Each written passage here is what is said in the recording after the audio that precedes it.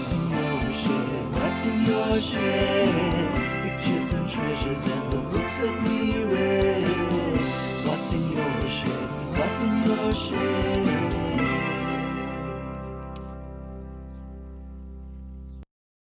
I don't know if you're interested in beer.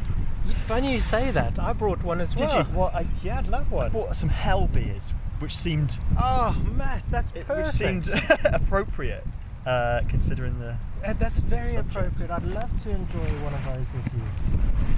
And I brought a couple of You beers Ninja as Turtles. well. But yeah, let's do those. I Yeah. brought these alcohol-free ones. Oh, nice. Yeah, Have you tried this? I've tried some Brooklyn lager, but not that one. The alcohol-free was so much better than I could imagine. It tastes wonderful. But yeah, and I've got a bottle I over haven't here. for you. I didn't dig Oh, Matt, we've thought of everything. Yeah. We'd be good camping together. A friend of mine. There you go. Cheers. A friend of mine has just co-opened a bottle shop on Cowley Road with a friend of his. Yeah. So selling craft beers and records. Like they started selling on Thursday. That's a great idea. Yeah. And so I had a look through his. I feel a bit conspicuous drinking beer in public. Whereabout is the shop? So it's on Cowley Road. It is kind of opposite. What's it called? Big Society. Used to be the Elm Tree. Yeah. Yeah, it's kind of opposite there. A little place. It's called Big Scary Monsters Social Club. That's fantastic. Yeah. Did that used to be 420 Skate? I don't think Next so. to the French pancake place. No, it's a little bit further down. They're kind of recessed back from the road a little bit more than the other ones. So you go past, I think it's George and Davis, like the ice cream bagel place with a bus stop right outside, and then there's like a bento place, and then the next few are set back slightly, and they've got a little seating area out the front. Yeah, they opened on Thursday. Not a great time to open a business, but I thought I'd have a look. And like this was the second one on the list, was Hell Lager. So I thought. And what a great label! Should have opened your one. Shouldn't I? It's a German beer, Yeah. Bavarian brewing tradition and heritage. Hell das Blaue, The blue, I think. 700 years. Yeah. That's a wonderful, man. Since Thank you. 1308. That's right. I'll keep Cheers. the lid. Thank you.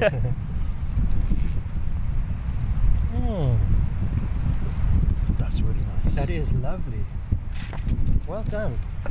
Cheers. And are they doing their sales online at the moment? Yeah, so they're doing click and collect. Yeah. They, I think when they set up the website, they couldn't figure out how to switch off the delivery option. So they were trying to tell everyone, don't order delivery because we can't do it. And they explained it to someone, and then he immediately went, ordered for delivery. What are you doing? So yeah, because I ride past there on my way home from work, so we ordered some beers and I picked them up on my way home last night. It's quite nice ordering something online and then arriving and picking up your package. Yeah. That's fantastic. And records, how are they stocked with those? Pretty well, I think. They've spent the last few months sort of building up their stock levels. And they're both into records a lot, so they've spent months. Sort of I'm going to building check up that this out. collection. Yeah, it's worth it. Yeah, they've got a couple of hundred different types of craft beer. So yeah, it looks like a good venture. And are they kitting it out nice when it Yeah, does they've open? done it. Yeah, so I work with Lee, and he would stay after work and break apart wooden pallets that deliveries come in on, and then collect all this wood and then take it back to the shop. And his friend, who's a carpenter, built a countertop and shelving and all that out of reclaimed pallet wood. Sounds perfect. Yeah, it's really nice in there. I'm going to check it out. What's it called again? It's called Big Scary Monsters Social Club. Okay, and I can go online and... Yeah. Because there's a record I'm after. The War on Drugs has released a new album. It's called Live Drugs. I assume it's a live album. I don't know too much about it, but it's been released this week. And I'd love to be able to buy it from Truck Records or from a new place. Yeah. That would be amazing. Yeah, it's nice to be able to help out some. Oh, cool! I'll be on businesses. that. And then that's another record shop in Oxford. Yeah. We've got two now. Yeah. We used to have Virgin Megastore and HMV on Cornmarket. Yeah. Did you ever go to Polar Bear? I did, yes. That was good. I did. It was an era, wasn't it, of mainly CDs then, and It was, yeah, of course. now vinyl again. That's fantastic. I'm glad I bought my coat. Yeah. It up. Do you see Port Meadows flooded? Yeah. Or in a part of it? It's such a huge meadow. Yeah, it is, isn't it? It doesn't take much to flood it. There hasn't been that much rain, has No. there, lately? Could have been rain upriver. Yeah, I suppose so. Closed down. I suppose so, yeah. There's a kite, one of those big kites, not the bird, the Oh. stunt kite thing, the orange and yellow, straight down. You see, Is it above the water? I can't. Oh, yeah, I Yes. see it. I see it. how is your eyesight? It's funny. I think it's quite good, but then how do I know compared to everyone else? I've never had my eyes tested. I think it's pretty decent. You know, I can read small writing at a reasonable distance, and so I think it's generally pretty good. But having never had them tested, I could be walking around in a fog and not even realise. How's yours? I think it's okay. I've got an eye test booked for next week. I haven't had one in 3 years. Right. Last time I went, he said my eyes were fine. Right. We'll see what happens. But I have noticed today when I put my bag down and then I looked up and my eyes took a moment to adjust to the Right. long distance. So I'm wondering if that's a sign. But Greg, did you ever meet Greg? My friend, he's the ophthalmologist. I don't think so. No, I didn't. No, he's the one who fixed your smoking monkey. Oh yeah. He sat for like an hour with these tiny tweezers, and he fixed that. Good memory.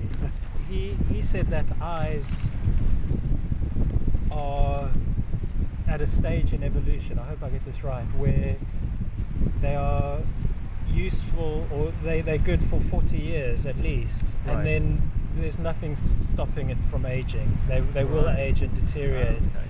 So it's quite unusual for us at our age to not have glasses. At our advanced age. Yeah.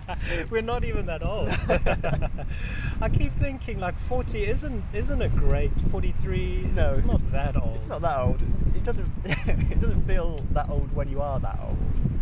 You know, I'm kind of you realise as you get older like how old is, and so when you think about 50, like, I think 50 is not really that old. Whereas when I was a kid, that was pretty old. Yeah, I remember when my mum was 36 and we were watching Wimbledon and Jimmy Connors was playing and he was 36. And I used to think, oh gosh, that's old. Yeah, I was reading. I saw something about how you're 40 and you think you're relatively young and in good shape, and then you see some sporting event, you say, oh, here comes so and so, 32 years old, he's the oldest player, oldest player in the game. Yeah. You know.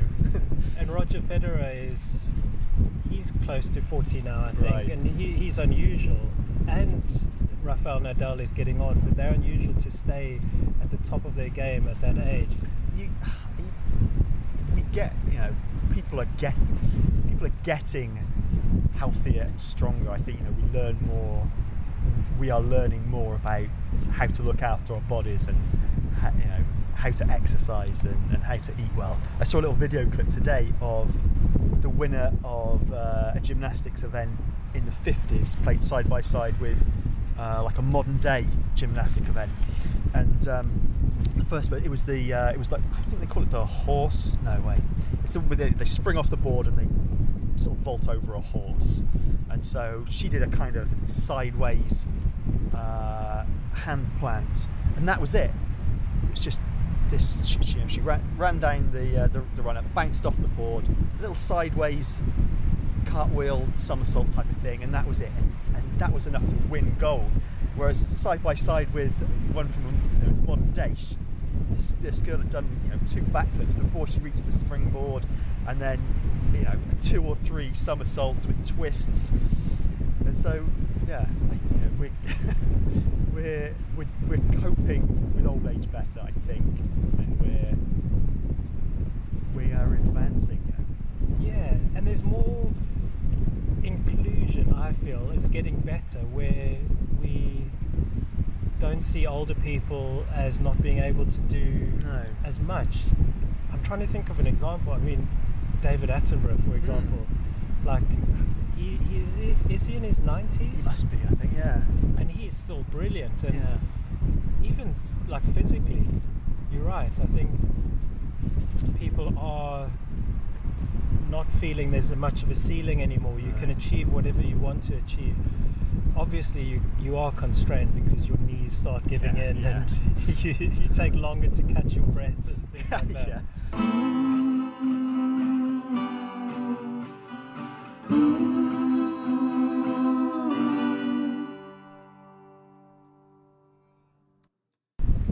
So Matt, we came up here into Wytham Woods to have a chat about something very special, and I know it's special to you because you've spoken about it before. In our superhero comic books episode, you've mentioned this thing that I've got here, and I know it's something really special to you, and you lent it to me a few weeks ago, or maybe even a month or more ago, like that, along with another couple of graphic novel books. And I'm a novice to graphic novel books, and I feel I need to give it a go.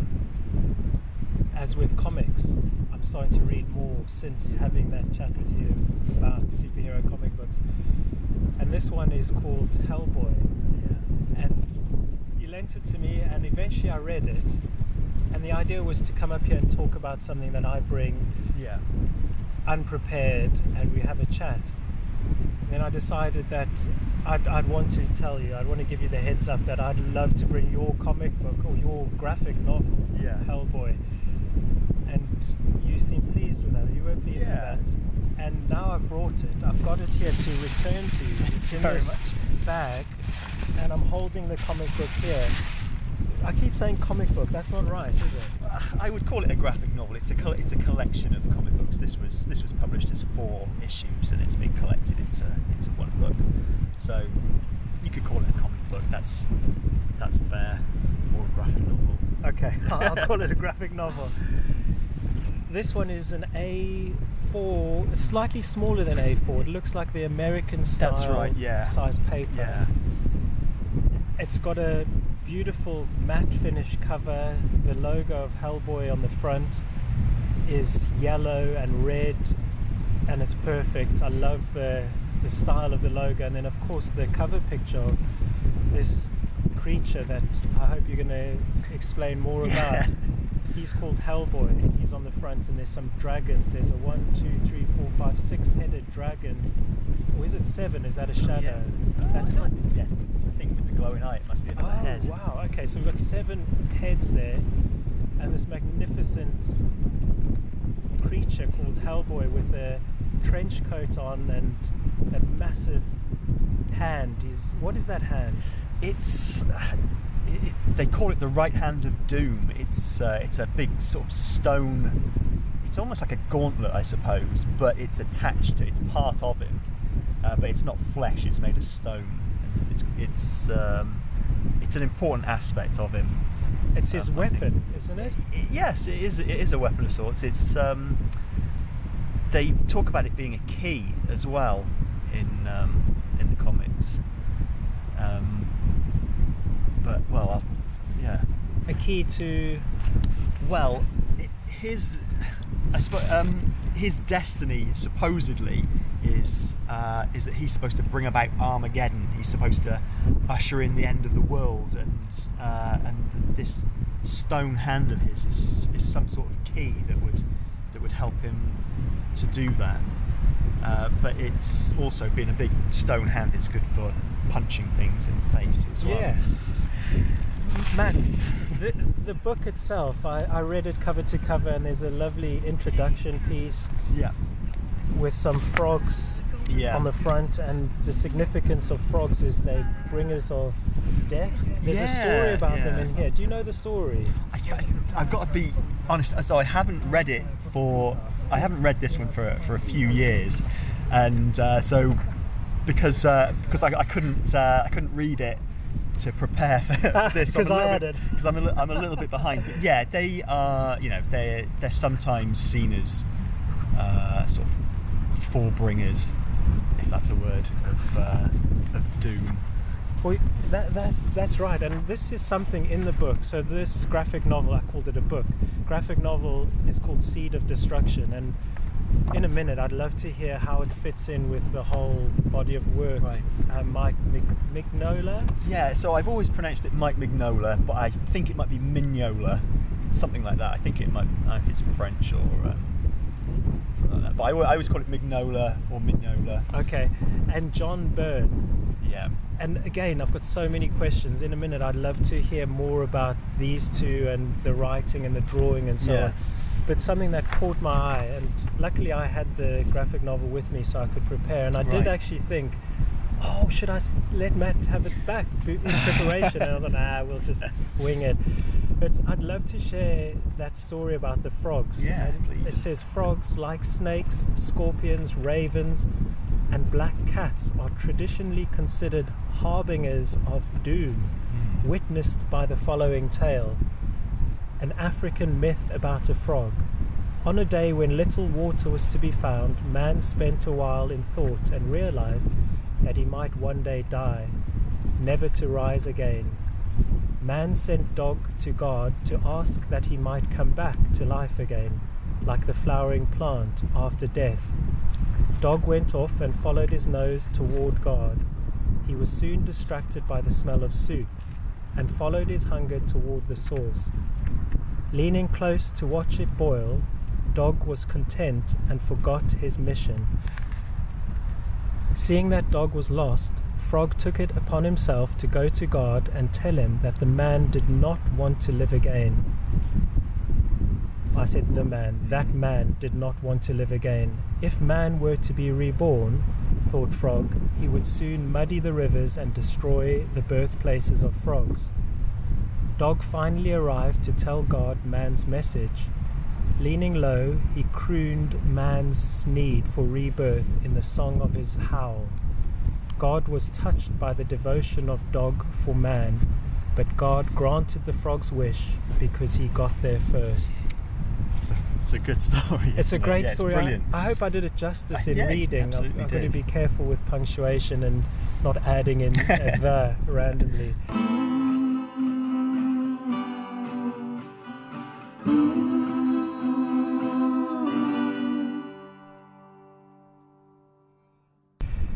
But that definitely caught my attention, and the novel overall is high energy, I would say, lots of action, and while reading it, at one point it felt like I was watching a film. I got so into it that I had that flow, like I was sitting back watching, and I started to get sleepy like I do when I watch films. Not because it was boring, I suppose because it was late in the evening. And when I watch something that I'm enjoying and it's got that flow, I tend to relax and want to nod off.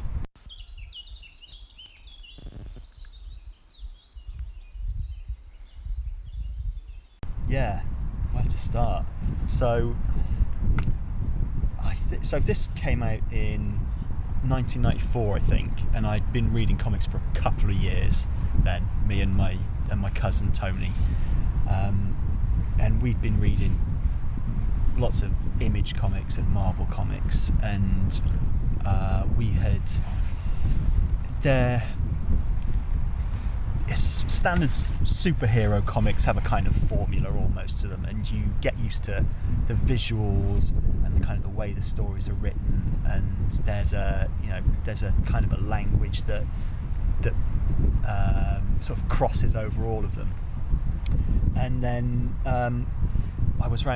we were around at his house reading comics one day, and he showed me this that he'd bought, Seed of Destruction, and I had a look through it, and I I didn't get it to begin with because it was so different from the comics that I was reading at the time. Like I didn't understand the artwork because it was so different from how superhero comics were drawn, and the colours were different. But I gave it a go, and as I got further through it, I just, I got sort of lost in it as well. So I don't know where to begin. Like Hellboy is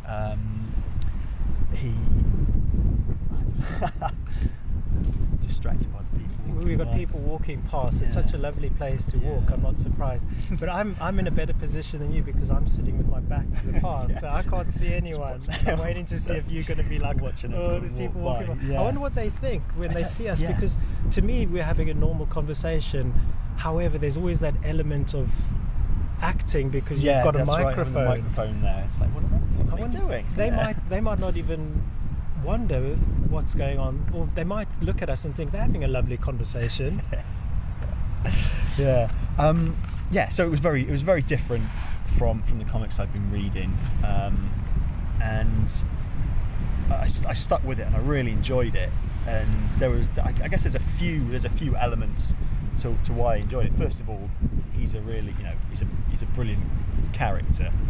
But I think for me it's Mike Mignola's art is the key to my enjoyment of this.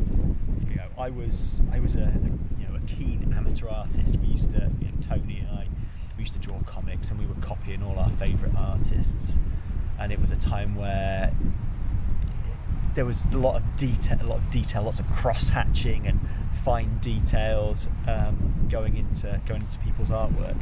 And Mike Mignola, people describe his work as being what's the word I'm looking for? My mind's gone blank. It seems simple. It seems more simple than it is. He uses fewer lines, fewer details than other people. But every single mark he makes on the paper is deliberate, and it's just enough. There is no extra stuff, and so if you flick through it and you'll see panels where there's almost no detail, or there are great big swathes of black, and I fell in love with his art style, and I think he became quite a big influence on my own style. I started to learn more from it, that less is more quite often, and he didn't have to pack every picture with tons and tons of detail. The things that you didn't draw and the things that you didn't say were just as important as what you did show. And he's an absolute master of that. I learned more about how important a silhouette is, how important negative space is, and he's been a big influence on me. The comics I was reading, to be a professional comic book artist, you've got to be good to get work with a publisher, and a lot of the comics I was reading were by good artists, but Mike Mignola is a great artist, and that's an opinion held by everyone in the comic book industry. I think he's a real artist's artist, and everyone really loves and appreciates what he does. I see he's used lots of shadows, lots of silhouettes, lots of negative space, and I find it really interesting how artists use that technique where less is more. And authors, for example, Cormac McCarthy, even Hunter S. Thompson, I would say, would write, and F. Scott Fitzgerald, although in lots of detail in The Great Gatsby, they leave words out that aren't necessary.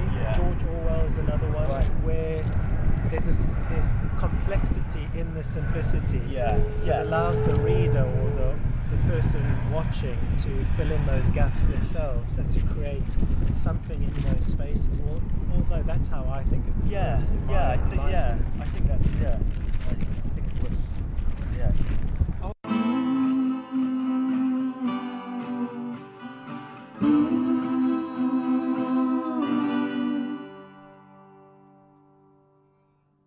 So I brought a few more if you want to have a flick. Matt, so how many through. have you got? So here? I've got 5 here, but this is just a small selection of his work. After I'd read my cousin's copy, I can't remember when I started to buy it for myself. The first one came out in '94, and Mike Mignola started to try to put out more stories, but they were often sort of backup features, or they'd be a couple of pages in some other comic or some other publication, and then eventually he collected them together. So it wasn't until maybe 97, 98 that he brought out the next one, and then a couple of years later he'd bring out another one. So these were books that came out from 94 is when they began up to the early 2000s, and so every time I saw one I would buy it and just read it cover to cover over and over again, getting lost in this artwork, which I think always trying to learn from it, trying to get a greater understanding of how I could improve by seeing how he drew. And another thing, I suppose, outside of the artwork is the stories as well. So in the first comic, I guess it starts with you've read it more recently than I have. I think it starts with some Nazi scientists trying to summon a demon to help Hitler's war effort, or to bring about the end of the world, or something like that, with Rasputin kind of leading the project. And meanwhile, this I think takes place in Scotland, like in the Outer Hebrides or something like that. And meanwhile, is somewhere in England. There's a group of Allied scientists who have been brought to a church where a psychic has told them something terrible is about to happen.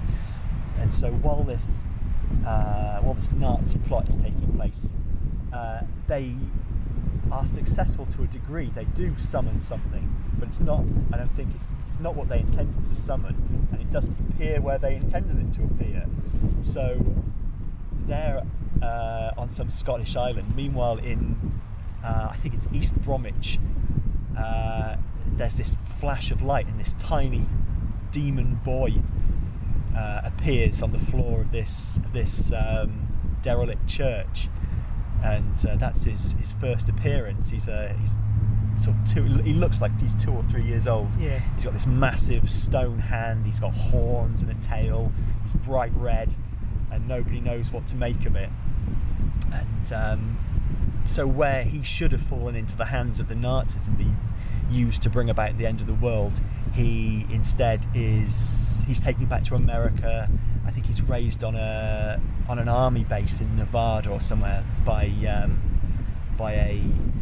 Professor Broom, who's a professor of the paranormal. And so instead of being raised evil and to bring around the end of the world, he's raised as a normal kid and then sort of goes on to do good in the world, rather than fulfilling this destiny that supposedly he's supposed to have. And that fascinated me too, because when you look at the cover and the title Hellboy, you think he's a bad dude. He's bad.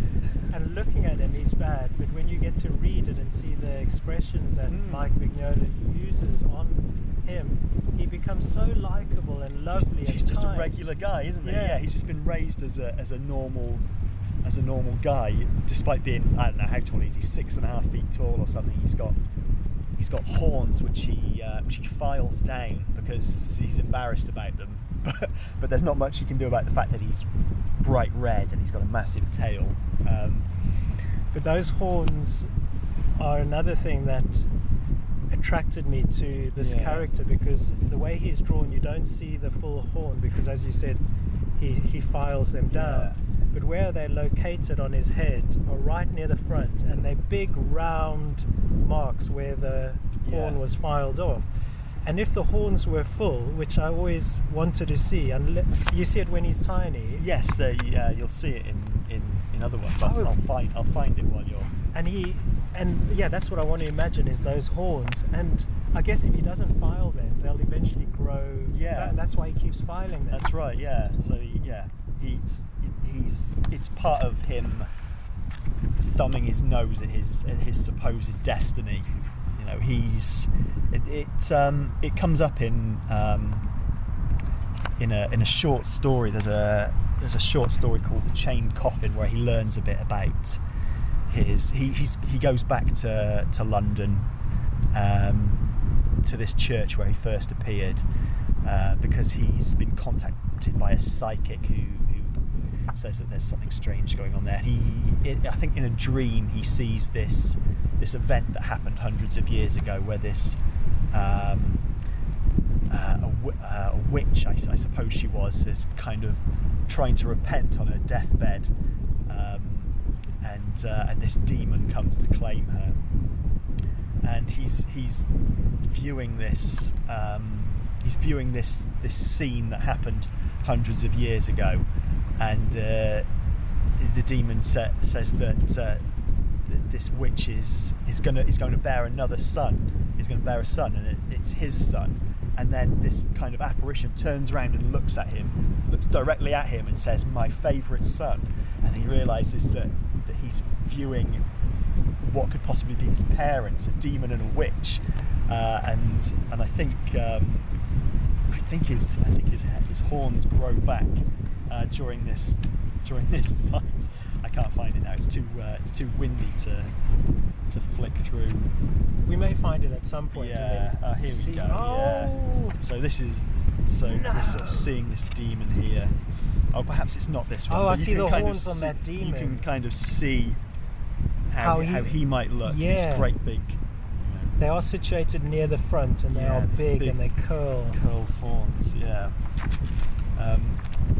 And so so that's one aspect of this comic is him constantly fighting against his what is supposedly his destiny to bring about the end of the world, and he doesn't want any part of it.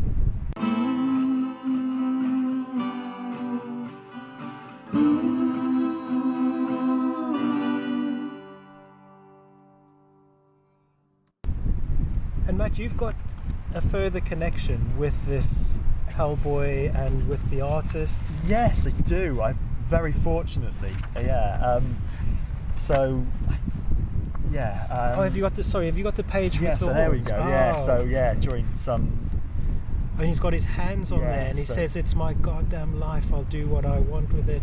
Oh, I thought he was going to say something about the horns. Yeah. But he's holding them. Yeah, he snaps them off. Ah, crack. Cool. Yeah. So a treasured possession of mine. When you talked with Hannah about Night of the Living Dead, I think she showed you some of the knitted figures she'd made. Is that yeah, right? she did. You got the some zombies pictures on your on your Instagram. So those were ones that she made early on, and she made lots of different knitted figures. She was making characters from films, posting them up on a blog, and they get lots of they'd be picked up by other blogs, and lots of people really liked them. And then one day she said, I'm thinking about maybe making, I might make a superhero. And she asked me if I could draw some little models. So she was knitting these they're just little, quite simply shaped doll figures, only about 6 inches tall. And so I drew some sort of superhero versions of her, just to show how, I drew a Spider-Man so she could see how the red and the blue of his costume is kind of blocked out, and how it's laid out on the character. And I think I did a Superman to show things like how his cape attaches to his costume. And I probably did something like the Hulk. I thought that's a nice easy one.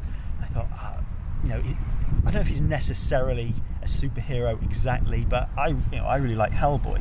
I'll draw a little model of Hellboy for her, and she really liked it. And knowing that I really like Hellboy, she decided to knit that, and it turned out brilliantly.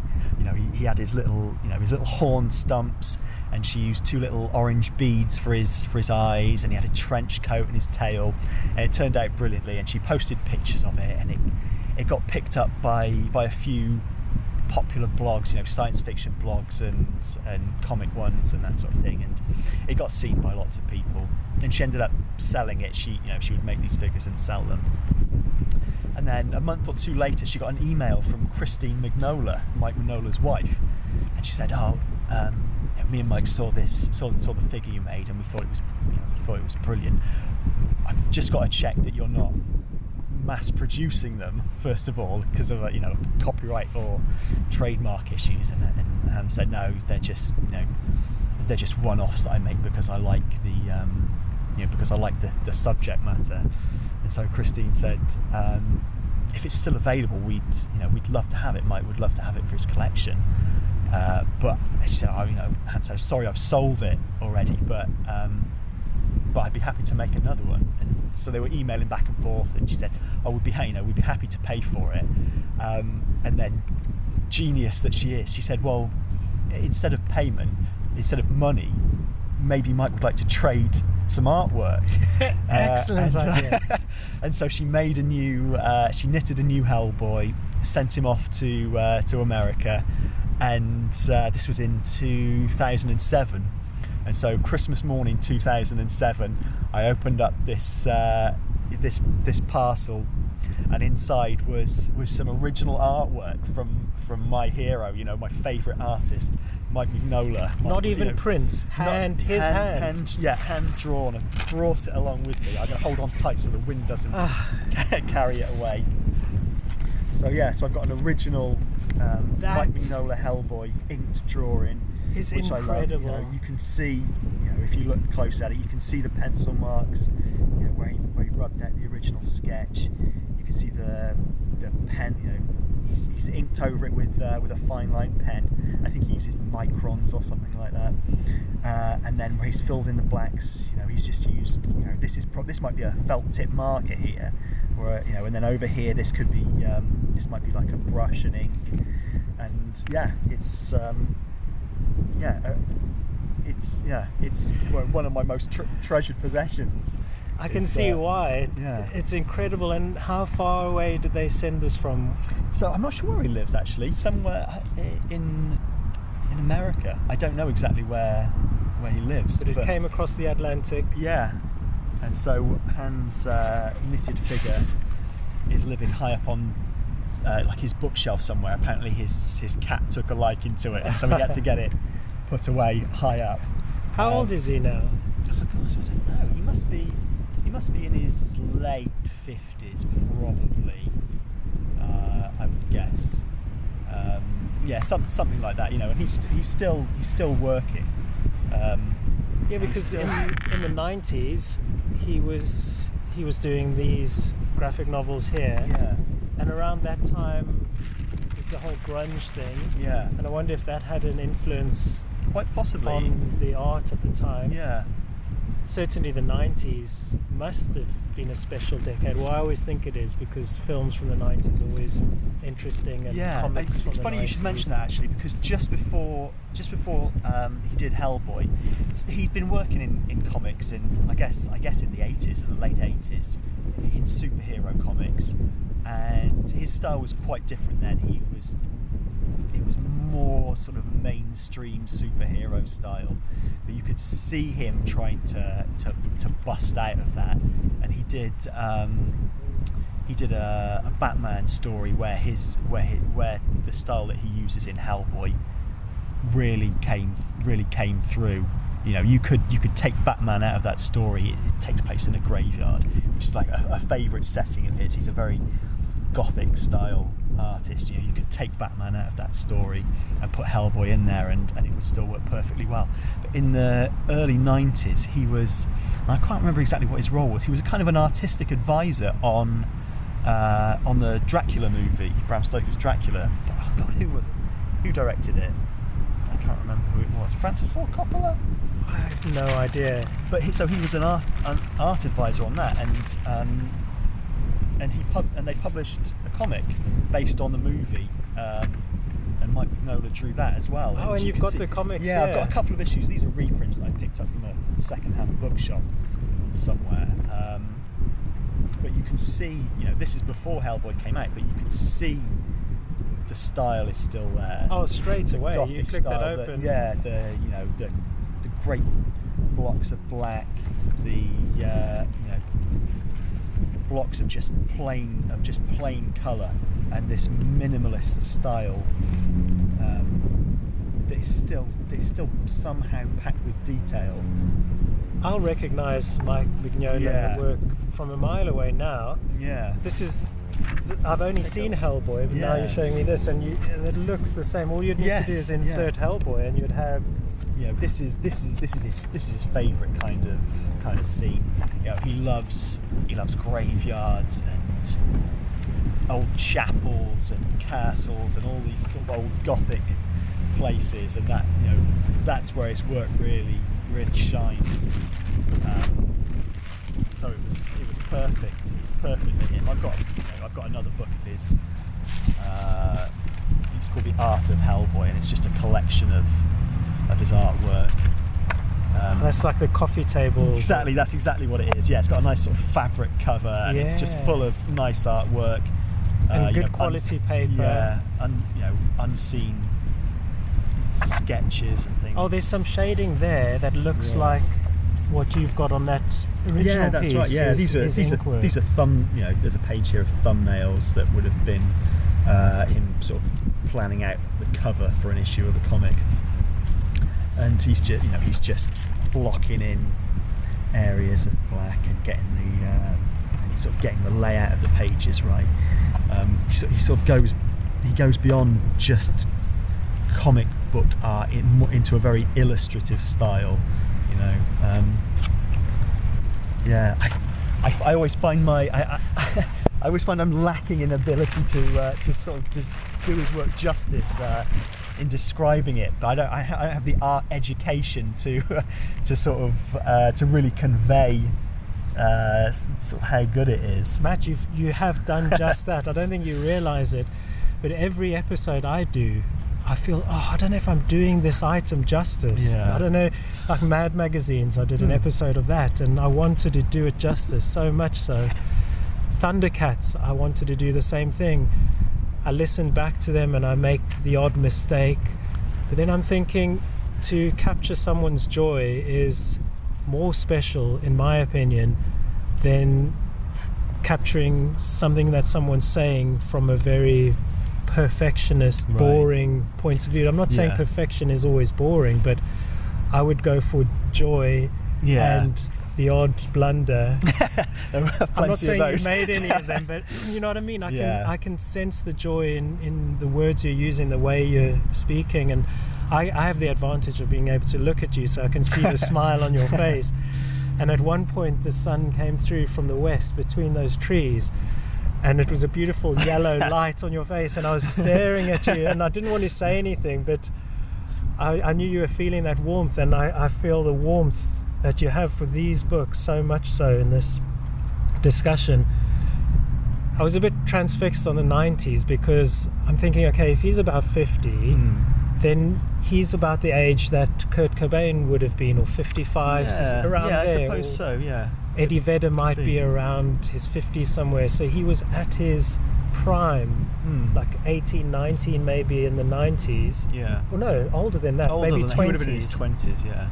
Where he was at his prime, and it's the whole vibe caught him at the right time. I'm trying to make a theory about 90s art, and I'm thinking maybe I enjoy this so much because I enjoy 90s art and grunge music and all that, and maybe some elements of that have come into the book somehow.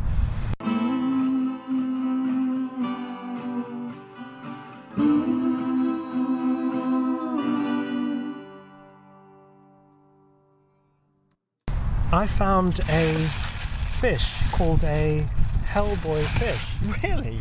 Oh, wow. And this It must have been named after him. I'm going to show you the picture, which Okay. I've printed off today. I went with Joe, Ralph and Anya to a fish shop, an aquarium. It's called Maidenhead Aquatics. I'm not plugging a product here. It's like Wayne's World, where they have to like, they don't bow to any sponsors, and then he holds up like a Pepsi and went to this shop to have a look at the fish. I really like fish. We've got some goldfish in the pond outside. Yeah. And it always amazes me how they survive through winter when there's ice on the top of the pond, but they do. We went in there and the shopkeeper was showing us the different fish, because I'm after a small tropical fish tank and I want to keep tiny neon tetras. Oh yeah, I love those. Just a few of them, I don't want a lot. And the shopkeeper said, oh, this is called a Hellboy. That might go nicely in a small tank, one or two of them. And instantly I was like, Hellboy, because I knew we were going to be talking about this. And I thought I'd get a picture for you, and you can see that's... Interesting. Is it the red? Do you think it's the red colour that is it? Maybe the black eye. Maybe because the black eye is so big and round, it looks like those round things where the horn must come out of. Yeah. But the colour, and I suppose the flow of the fins, I don't know. So, I mean, if they hadn't have called it a Hellboy, I wouldn't have thought. Maybe I would have thought of Hellboy. I'm not sure. The colour's really nice. It's almost like a Siamese fighting fish with some fanned out fins. But there you go. There's a Hellboy fish if you ever want one of those. And I'm trying to see what else I brought here. Oh, I may as well. I've got it here now. We can carry on after we've done that. So I've made a song, and it's a Hellboy song. It's called Hellboy. I've used odd few words from the book you've lent me. Not odd few words. I've used all of them. I've cut some out, and I've tried to order them and made a song out of some of it. So I'm going to take out my harmonica, and there's a shaker here, which is the one I gave Salvador in the UFOs one. Nice. So feel free to chip in with the chicken shake. Give it a shake. See how that sounds nice. Very satisfying, doesn't it? Yeah, this would be funny if people walk past now, wouldn't it? But actually, it would be like an audience. Can you imagine? They would stand there they'd just in stop. shock. Maybe they'd start throwing money at us. Encore. I'm not actually sure how the tune is going to go. Okay. I've only practiced it once in front of the kids, but it could change because Ralph was listening to Foo Fighters at the time. Right. And then I asked him if he could turn it off so I could sing the song, and I must have picked up something from there, because you copy things. But we'll see how this goes. Let's do it.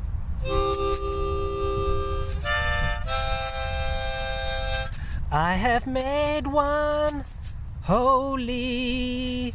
Shoot it. Kill it. It looks dangerous to me. A demon come from hell. Like a little boy. Hellboy, Hellboy, owie! I sometimes get angry and do stupid things. Charging headlong into a pitch black room. I'm tougher and stronger than you, but I can't see any better in the dark. Ooh!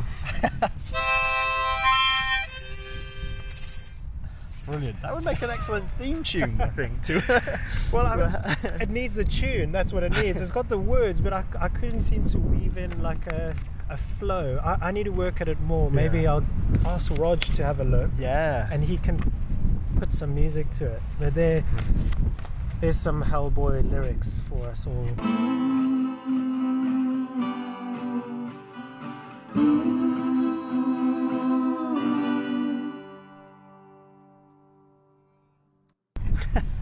And Matt, I don't think I brought any more surprises other than a couple for the end, but I don't know if we finished talking about Hellboy. I don't know if you can ever finish. That's the problem. I did. One thing that I didn't mention as well was that another reason I like it is that there's a lot of folklore, I've always been I enjoyed your chat with Salvador about UFOs and that sort of thing, because I've always been a fan of folklore and myths and monsters, and those feature really heavily. I should mention in these books as well. Mike Mignola takes these folklore stories from all over the world and sort of knits them all together into this, into his world. And that's another thing that I really enjoy about it. Folk stories tell you a lot about how people used to think, and they're used to really good effect in these books as well, which is another it's just another layer to them, another thing that makes them really enjoyable to me. So I wanted to make sure that I mentioned that as well. I'm so glad you did. That was very special. It was like Salvador at the end of our episode we did together. He got to the point where you just got to now, where it was such a lovely conclusion to it and very heartfelt, very lovely. But I'm so glad you have this enthusiasm about things as much as I do, and it's just so exciting and refreshing to see.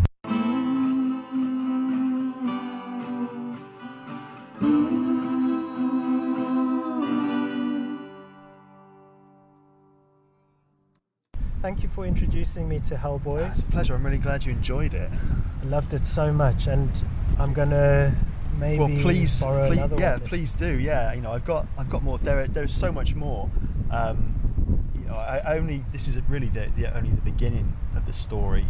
But I think having gone back and looked at it, since knowing you wanted to talk about it, I've been kind of thinking that I need to kind of hop back on and get myself up to speed with what's going on. So it's a new world. Yeah, I think my Christmas list might have a few Hellboy books on it. Cool. We are talking about, I wanted to say superheroes, but as you said earlier in the episode, he's not really a superhero, and I got that. Yeah, not in the typical sense. Yeah, but he is kind of. Yeah. He's got superpowers. He's a massive character, and I was reading this book with Ralph the other night, and Joe actually read it with him before, and I didn't realize he had it, and then he gave it to me again to say, "Oh, Daddy, can you read something out of it at his bedtime?" He can read, but he likes being read to. Yeah, same as my kids. And I came across this story here. It's the worst case scenario survival handbook. Right. And on the cover it says how to escape from quicksand, wrestle an alligator, break down a door, land a plane. So all these survival things that most of the time you won't need. I mean, how are you going to ever have to land a plane? Yeah. But it's nice to know. Yeah. And the one that struck me as something that would happen in a superhero film or in a comic or in a graphic novel would be these action scenes. For example, if someone jumps off a roof into a dumpster, or they land on a canopy of one of the shops on the ground level. It happens more often than you'd think, doesn't it? So there's a section in here, how to jump from a building into a dumpster.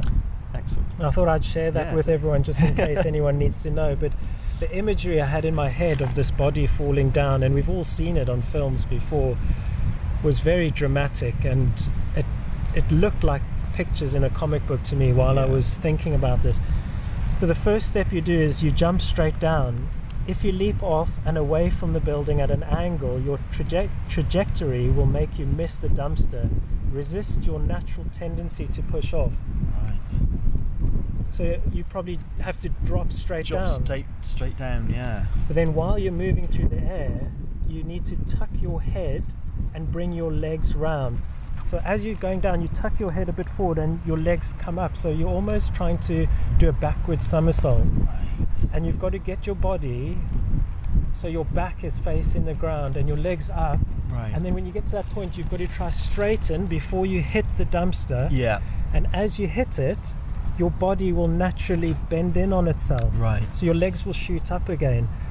That's why you shouldn't try and jump face first, because when you land, your body, your back and your legs will flick up, and you could break your back. Right. So you've got to go down and try land flat on your back. And it also says here that you need to make sure that you aim for a big box or something in the middle of the dumpster, if it's in the middle. You've got to find the most padded place where there's lots of rubbish. It says here the dumpster may be filled with bricks or other unfriendly materials.